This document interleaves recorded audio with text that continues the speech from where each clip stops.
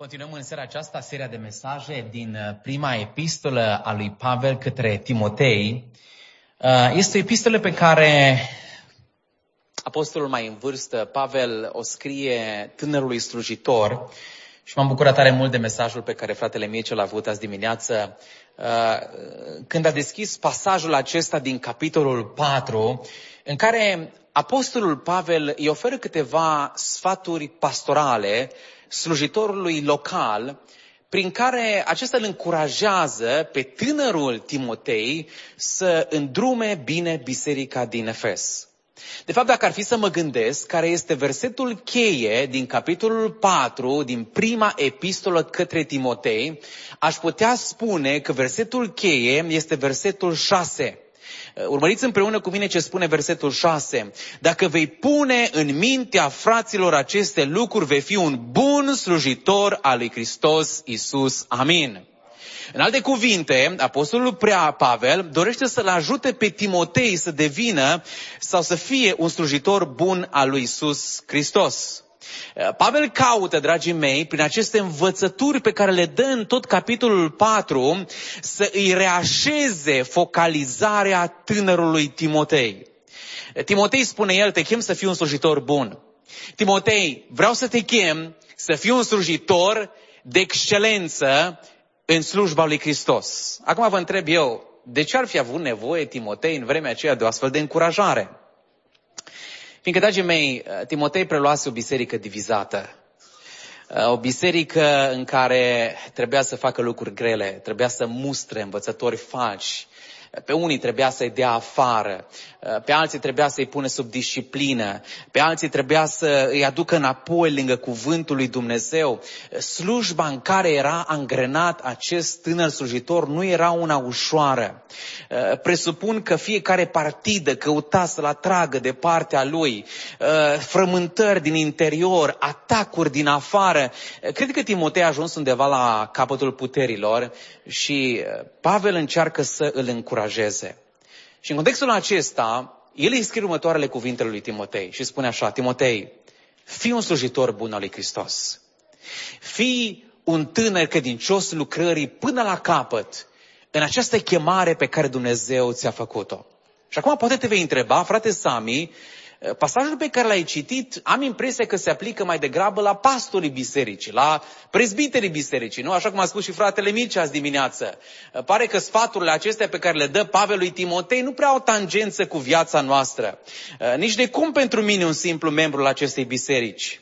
Vreau să vă spun că în urmă cu câteva săptămâni, după ce am avut o predică din 1 Timotei, am fost abordat de către un frate din biserică și mi-a spus așa: frate Sami, ai vorbit despre rolul mădularelor în trupul lui Hristos. Ai vorbit despre slujirea fiecăruia, dar vreau să spun că tot ne spui să slujim, dar zice, eu nu-mi găsesc nici o slujire în biserica New Life. Mă tot uit la mine și îmi dau seama că în cadrul întâlnirilor de duminică, de dimineață și seara, eu n-am unde să slujesc. Și dumneata vii și ne spui de la amvon că trebuie să ne slujim și trebuie să ne folosim darul. Howard Hendricks, un binecunoscut învățător și pastor, scrie într-una dintre cărțile sale despre o zi în care se pregătea să zboare și din anumite motive tehnice se pare că acest zbor a fost întârziat. Spunea el că s-au scurs câteva minute foarte bune și unii dintre pasageri au devenit foarte agitați și chiar unii dintre ei foarte, foarte iritați. Și povestește el că în timp ce începeau lumea să murmure și erau supărați și nemulțumiți, la un moment dat vede cum o însoțitoare de zbor, o stewardeză, se apropie de oamenii aceștia și zice el: domnule, cu un control de sine, cu o atitudine foarte calmă și pașnică, vorbea cu pasagerii și nu știu ce le spunea, că după ce vorbea cu ei, oamenii se calmau. Și zice, urmăresc cum vorbește cu 1, cu 2, cu 3 pasageri și la un moment dat, după ce termină de vorbit, mă apropie de ea și spun: doamnă, zice, v-am urmărit și vreau să vă fac un bine. Aș vrea să scriu o scrisoare directorului de la American Airlines prin care să apreciez gestul dumneavoastră, cum ați gestionat această situație de criză și vreau să vă garantez că prin ceea ce am să scriu eu, vă vor mări salariul. Și doamna spune, domnule, lasă, stați liniștit, nu trebuie să vă... Nu, vreau să insist, doamnă, eu pot să vă fac un bine. N-aveți idee cât bine pot să vă fac prin această scrisoare. Și tot insistând, la un moment dat femeia îi spune așa, domnule, zice, vreau să vă spun un lucru, eu lucrez pentru Isus Hristos. Și întâmplarea face ca eu să fiu angajată la American Airlines. Vă întreb eu acum, intervențiile pe care le-a avut ea cu fiecare dintre acești pasageri, au fost intervențiile acestea o slujire? Categoric. Sigur că a fost o slujire. Și ceea ce aș vrea să înțelegem noi în această dupămasă este că slujirile sunt fie vizibile, fie în spatele cortinei.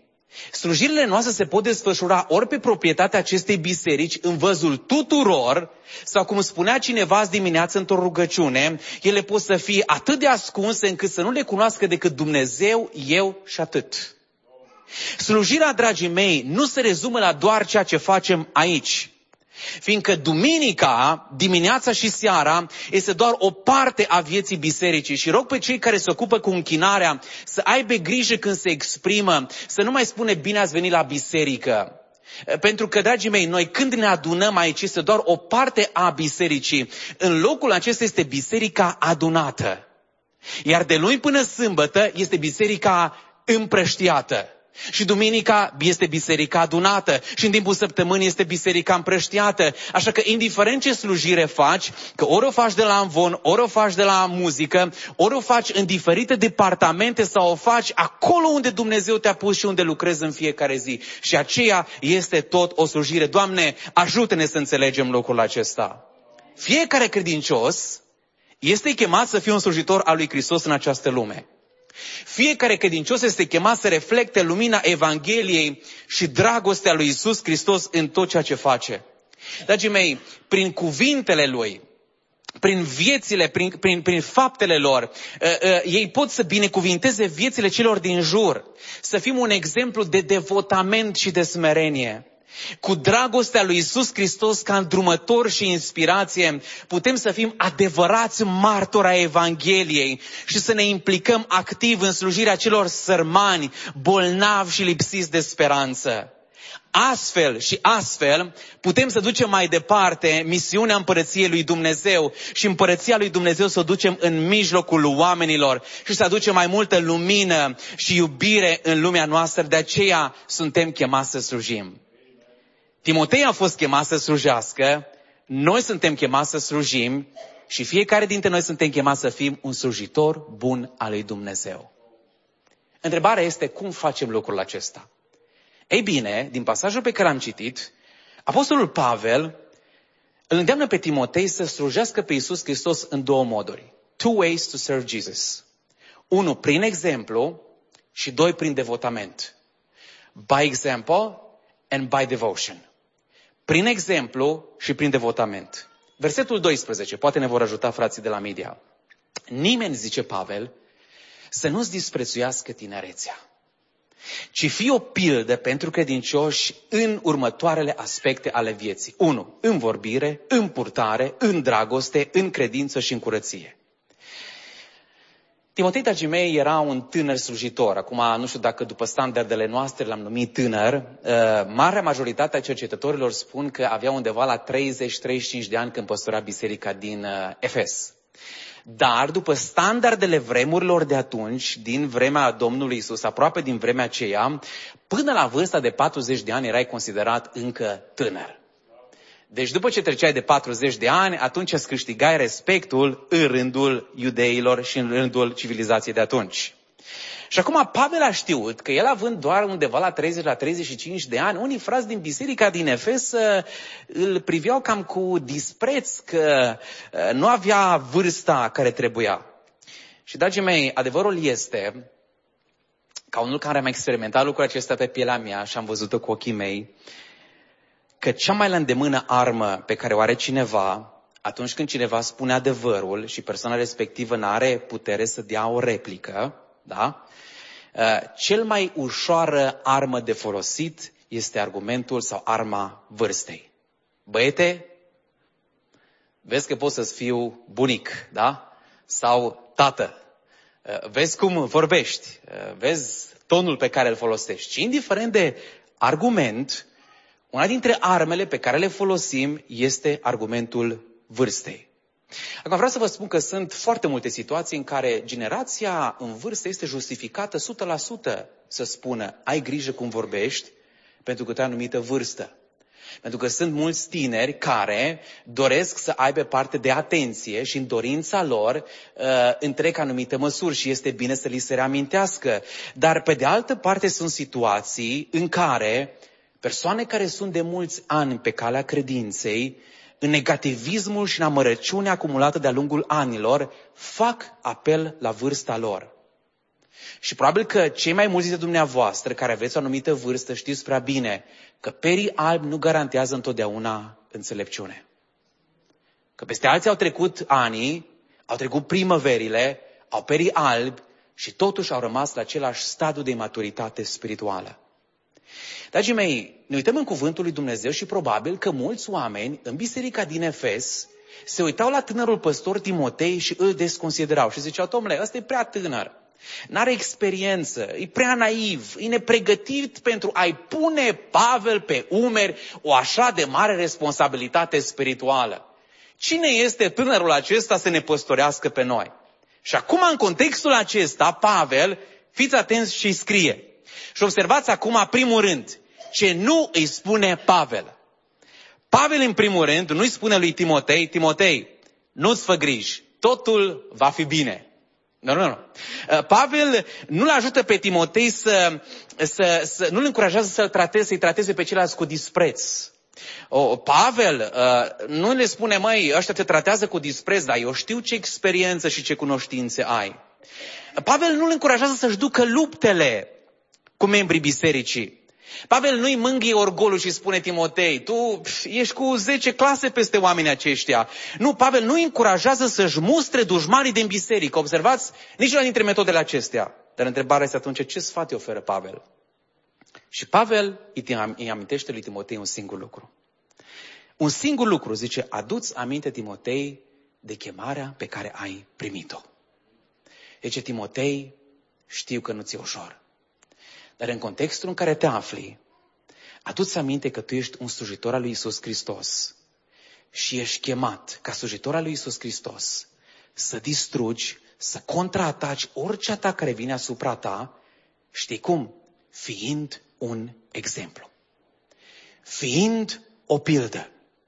Și dragă biserică New Life, aș vrea să vă spun această seară că puterea bisericii noastre, puterea fiecărui credincios, puterea bisericii în cele mai aspre momente ale istoriei, puterea sa de a înflori, de a prospera, de a progresa, când persecuția a fost cea mai mare, a fost puterea exemplului său. Puterea fiecărui credincios în situația în care te afli, apăsat, nu știu în ce situație te afli, la locul de muncă, la școală, în familie și așa mai departe, puterea ta și puterea mea este puterea de a limita pe Domnul Isus Hristos. Acesta este modul în care orice persoană, dacă vreți, poate accesa autoritatea lui Dumnezeu în viață, în orice situație, în orice circumstanță, în orice atac. Este puterea imitării lui Hristos în toate aspectele, prin puterea Duhului Sfânt și prin puterea cuvântului pe care îl citim.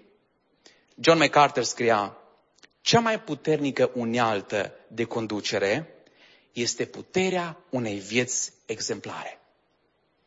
The single greatest tool of leadership is the power of an exemplary life. Și Pavel îi spune Timotei, știu că ți-e greu, dar ascultă-mă, fii un exemplu. Și acum Pavel oferă 5 arii în care putea să se dea exemplu. În vorbire, în purtare, în dragoste, în credință și în puritate. Hai să trecem sumar prin acestea, să ne aducem aminte care sunt ariile în care Domnul lucrează sfințirea în viețile noastre. Vorbirea, dragii mei, este pur și simplu ceea ce spui. Dragii mei, cuvintele pe care le rostim sunt extrem de importante.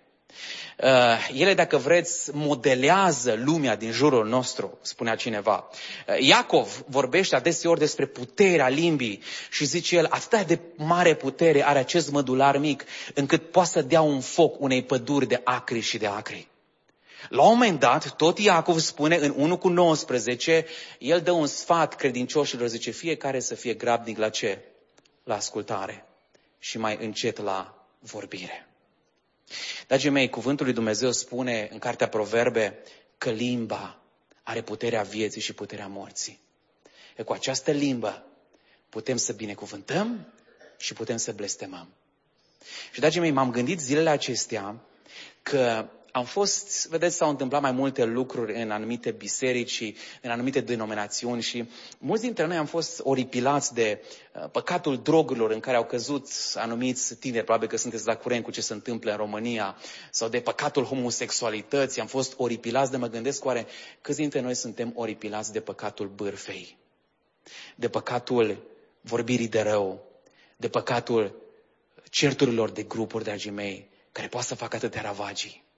Dar Pavel îi spune, fii un exemplu și în comportament, adică nu doar să aibă cuvinte potrivite la timpul potrivit, ci felul în care trebuia să trăiască, dragii mei, cuvintele lui sau comportamentul trebuia să dovedească ceea ce spunea cu gura. Apoi zice, fii un exemplu în dragoste, adică în simțămintele față de Dumnezeu și față de semeni. Dragii mei, dragostea nu se rezumă doar la sentimente cum ne-o prezintă lumea aceasta, ci dragostea biblică, știți ce este? Este acea slujire care se sacrifică pe sine indiferent de ceea ce simt, prin care mă dăruiesc pe mine cum Hristos a dăruit pentru noi. Doamne, ajută-ne la aceasta. Și apoi spune el, fii un exemplu în credință, în felul în care te încrezi în Dumnezeu, demonstrând că nu faci afirmații gratuite, lipsite de conținut, ci prin credință dovedești că te încrezi în Domnul, în promisiunile Lui, te așezi în promisiunile Lui, făcând sacrificiile necesare și dând dovadă de curaj că Domnul este cu tine până la capăt. Și apoi zice el în curăție. Și ce potrivit a fost gândul acesta despre curăție, știți de ce? Că în Efes se afla templul închinat zeiței Diana. Și la zeița Diana, acolo în templu, se aflau, de fapt, zeița, templul acela funcționa ca un local de prostituție și acte sexuale imorale, prin care oamenii mergeau acolo și în schimbul unor astfel de servicii, ei spuneau că se închină acestei zeițe. Și poate că unii dintre noi credem că problema sexuală are de-a face doar cu lucrurile, aspectele exterioare, cu ceea ce se întâmplă la nivel fizic. Cuvântul spune clar că, în primul rând, problema sexuală a lăcomiei este o problemă a inimii. Că cine poftește în inima lui este ca și cum a comis. Și de aceea Pavel îi spune lui Timotei, tu trebuie să rămâi curat. Și ca să contraataci aceste ispite în fiecare zi, zice Pavel, tu trebuie să faci fiecare gând al tău rob al lui Hristos. Și gândurile tale trebuie să se măturizeze în Hristos ca și fiul răscumpărat al Său. Și, Doamne, fie ca aceste gânduri să le luăm aproape de inima noastră. Ajută-ne și pe noi, în contextul în care ne-ai pus, să fim exemple vii. Asta îi spune Pavel lui Timotei. Timotei, fii un exemplu. Și Timotei trebuia să fie atent la aceste 5 arii ale vieții sale. În vorbire, în purtare, în dragoste, în credință și în curăție. De ce? Pentru că, dragii mei, știți ce am descoperit? Că atunci când cineva excelează în aceste domenii, îți este foarte greu să-l privești cu dispreț. Indiferent de vârsta pe care ar avea cel care crește și excelează în aceste 5 categorii ale vieții. Indiferent de vârsta pe care o are, să fie la adolescent, să fie tânăr, să fie young adult, să fie căsătorit, să fie în vârstă, când vezi în cineva creșterea și maturizarea spirituală în aceste domenii, îți este greu să-l privești cu dispreț. De aceea, dragii mei, aș vrea să ne întrebăm în seara aceasta în lumina Evangheliei. Să ne punem câteva întrebări. Hai să vă pun să ne punem câteva întrebări în lumina acestor sfaturi pe care le dă Pavel lui Timotei. 1. Suntem noi o pildă nevlavie în vorbirea zilnică, mai ales atunci când alții ne rănesc sau ne înșală așteptările? Știți, am remarcat un lucru foarte interesant în predica fratelui Adi Baltă. Spunea el că atunci când ei cooptează un nou prezbiter pentru biserica lor, știți care este procedura? Ei cer și o scrisoare de recomandare din partea șefului pentru care lucrează potențialul candidat. Ce ziceți de treaba asta? Te gândești, domnule, ce legătură are slujirea lui în biserică cu lucrurile din viața seculară? O are de-a face.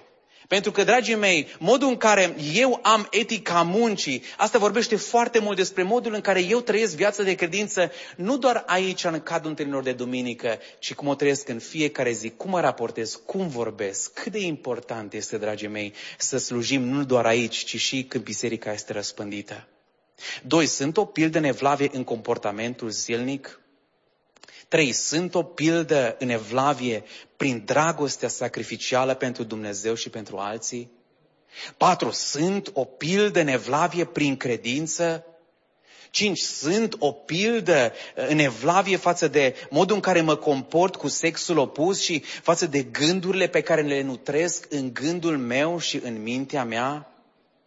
Dragii mei, slujitorii buni al lui Isus Hristos, slujitorii buni al lui Isus Hristos sunt exemple în aceste arii din viața lor. Și acesta este unul dintre schimbările pe care trebuie să le aducă cuvântul lui Dumnezeu în viața noastră. Și asta este modul în care trebuie să slujim, ca niște oameni care pe măsură ce creștem și ne maturizăm, devenim persoane care, dragii mei, cum spunea Apostolul Pavel, zice, fii un exemplu. De ce un exemplu? Pentru ca oamenii privind la noi să privească cu respect și admirație, inspirându-i și pe alții să ia exemplul nostru. De ce? Pentru că noi la rândul nostru urmăm exemplul lui Hristos. Ce frumos spunea Pavel în 1 Corinteni, călcați pe urmele mele. Și te întrebi, de unde atâta mândrie și pretenție? Călcați pe urmele mele. Dar de ce spune? Pentru că Pavel a fost întruchiparea perfecțiunii, o nici de cum. Că este același Pavel care în alt pasaj spunea, vai de mine, sunt cel mai păcătos dintre păcătoși. Și atunci întrebarea este, de ce aș călca pe urmele lui Pavel? Și răspunsul îl găsim, pentru că și eu calc pe urmele lui Hristos. Dumnezeu să ne ajute, dragii mei, ca slujitori al lui Hristos, în orice context suntem, în contextul bisericii adunate, în contextul bisericii răspândite, să slujim prin exemplu. Dar Pavel îl mai îndeamnă pe Timotei să slujească printr-un alt mod. Versetul 13 zice el, până voi veni, ia seama bine la citire, la îndemnare și la învățătura pe care o dai altora. În alte cuvinte, Pavel îi spune în acest al doilea rând că ar trebui să îl slujești pe Hristos prin devotamentul tău. Vedeți, în multe dintre scrierile lui Pavel putem remarca dorința lui, dacă vă aduceți aminte de unde scrie el epistola aceasta, vă mai aduceți aminte care e contextul? Dintr-un palat, nu? De acasă, din confort. De unde? Din închisoare, corect. Și el era prins în închisoare și în multe din epistolele sale vedem dorința aceasta de a fi în persoană alături de oameni cărora el le slujea. Și totuși, zice el, în absența mea am să vă trimit o scrisoare. Și în această scrisoare el spune Timotei, auzi, până când voi fi cu voi în persoană, până când voi fi cu voi împreună, iată câteva practici. Iată câteva lucruri pe care vă îndemn să le practicați, ori de câte ori vă strângeți și vă adunați. Și zice el, aș vrea să faceți lucrul acesta în mod continuu. Zice, dedicați-vă, da? Ia seama. Și în limba engleză și în textul original este o acțiune continuă. Dedicați-vă ca un devotament în lucrurile acestea. Și zice el, sunt 3 lucruri pe care aș vrea să le faceți. Citirea Scripturii, îndemnuri și învățătura. Acum, în primul rând, citirea Scripturii, în textul original se referă la citirea publică a Scripturii. Și cred, dragii mei, că multe din bisericile de astăzi nu mai înțeleg valoarea spirituală a citirii publice a cuvântului lui Dumnezeu, cu voce tare, în auzul congregației. De aceea, la Biserica New Life ne străduim să citim cuvântul lui Dumnezeu înainte de predică. Citim o secțiune a cuvântului, citim la cină, citim la botez, citim la baby dedication, citim ori de câte ori avem oportunitatea, vrem să citim în plenul bisericii. De ce o facem? Fiindcă, dragii mei, avem încredințarea că această poruncă iese spre binele poporului Dumnezeu. Și zice el, până voi veni eu, Timotei, fii devotat citirii biblice, publice a Scripturii, nu doar citirii. Timotei zice, nu vreau doar să te ridici și să citești din carte, mai vreau să faci 2 lucruri. Fii devotat citirii publice și după aia zice el, fii devotat ce? Îndemnului și învățăturii. Așa cum înțeleg eu, îndemnul înseamnă chemarea pocăiților la acțiune. Învățarea, așa cum înțeleg eu, înseamnă să le explici oamenilor ce înseamnă Sfintele Scripturi. Ceea ce îmi place în modul în care Pavel prezintă această poruncă întreită este că el ne prezintă o imagine clară a ceea ce înseamnă lucrarea de predicare. Vedeți, noi în general avem diferite idei. Ați fi surprinși de ceea ce înseamnă, de modul în care înțeleg oamenii predicarea. Sunt oameni care cred că dacă o persoană este convingătoare, dacă spune niște glume bune, dacă are audiență mare, dacă se îmbracă cool, este o persoană care predică bine și face o lucrare de predicare foarte bună. Definiția lui Pavel, dragii mei, este succintă, este simplă, la obiect și foarte frumoasă. Și el zice așa: de câte ori vă adunați? 1. Citiți public Biblia. 2. Spuneți-lor oamenilor ce înseamnă învățătură. Și 3. Îndemnați la acțiune, îndemnare. Și, dragii mei, cred că aceste 3 elemente fac predicarea eficientă. Citiți Biblia cu voce tare, explicați Scripturile și apoi îndemnați oamenii la acțiune. Dragii mei, cu toți am auzit predici care în esență sunt lipsite de citirea Cuvântului Dumnezeu. Câte predici n-am ascultat. Și știți ce am ajuns, la concluzia care am ajuns? Că nu sunt altceva decât TED Talks.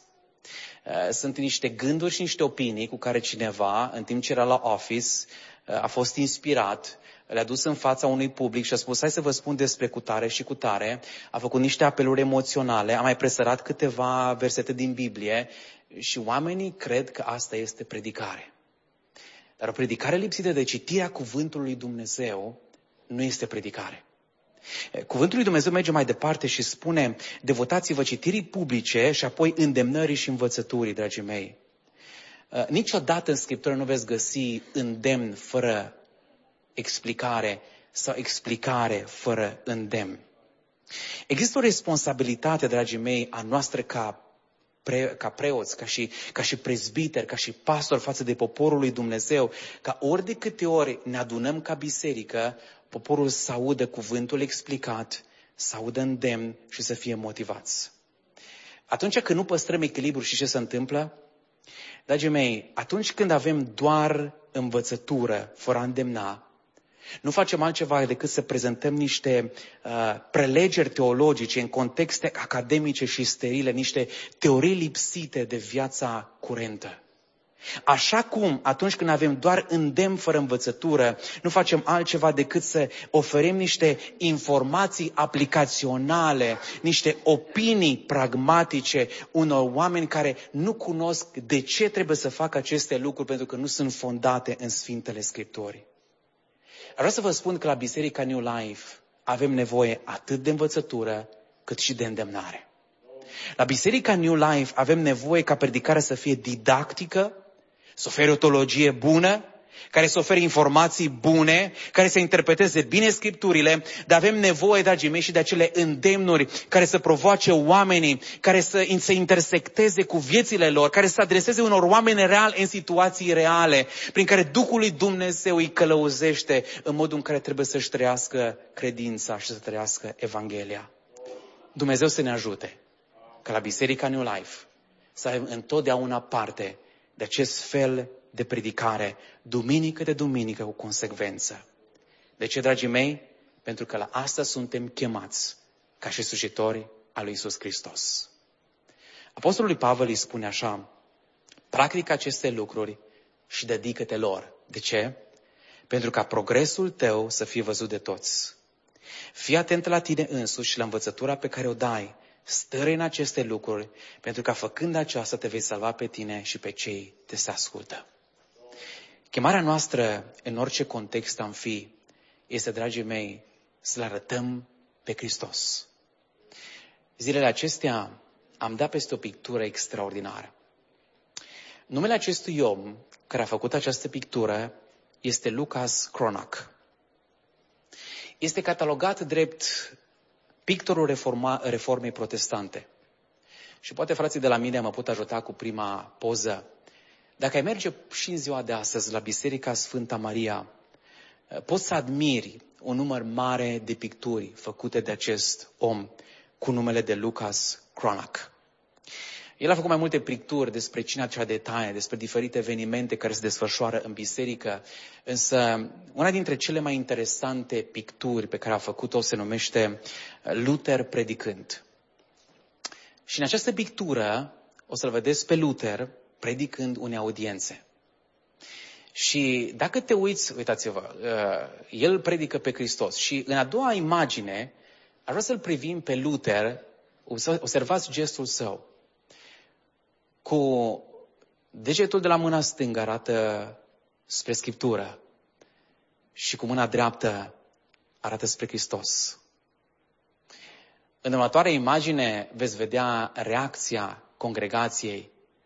Toți cei ce ascultă predica lui Luther au privirele ațintite nu la faimosul și binecunoscutul predicator, ci privirile lor sunt ațintite la crucea lui Hristos. În următoarea imagine veți vedea o fetiță care nu se uită cu toată congregația la Hristos, ci ea se uită la tine și se uită la mine, cel care privesc această pictură și te întreabă, nu vrei să te uiți și tu la Hristos? Un deget pe text și cu cealaltă mână ațintind spre Hristos, pentru ca toți ochii să fie pe Hristos. All eyes on Jesus. Toți ochii ațintiți spre Hristos. Pentru că atunci când lumea se uită la noi, noi privind lumea în ochi, să întrebăm, nu vrei să te uiți și tu la Hristos? Dragii mei, chemarea noastră de a fi slujitor al lui Hristos pornește tocmai din exemplu pe care l-a arătat El. Fiul lui Dumnezeu, lăsând gloria Universului, lăsând gloria pe care a avut-o împreună cu Tatăl, întrupându-se și devenind un slujitor pentru fiecare dintre noi, mergând până la cruce și murând o moarte atât de... pentru ca tu și eu, prin credința în El, să avem viața veșnică. Hristos nu ne-ar fi chemat la o slujire pe care El însuși n-a făcut-o. De aceea, tocmai pentru că îl urmăm, tocmai pentru că El ne-a salvat, tocmai pentru că pe când noi nu meritam, El ne-a oferit mântuirea, pe când El s-a îndurat de noi și ne-a făcut copiii ai Săi, în această seară te cheamă pe tine și pe mine să fim un slujitor al Său.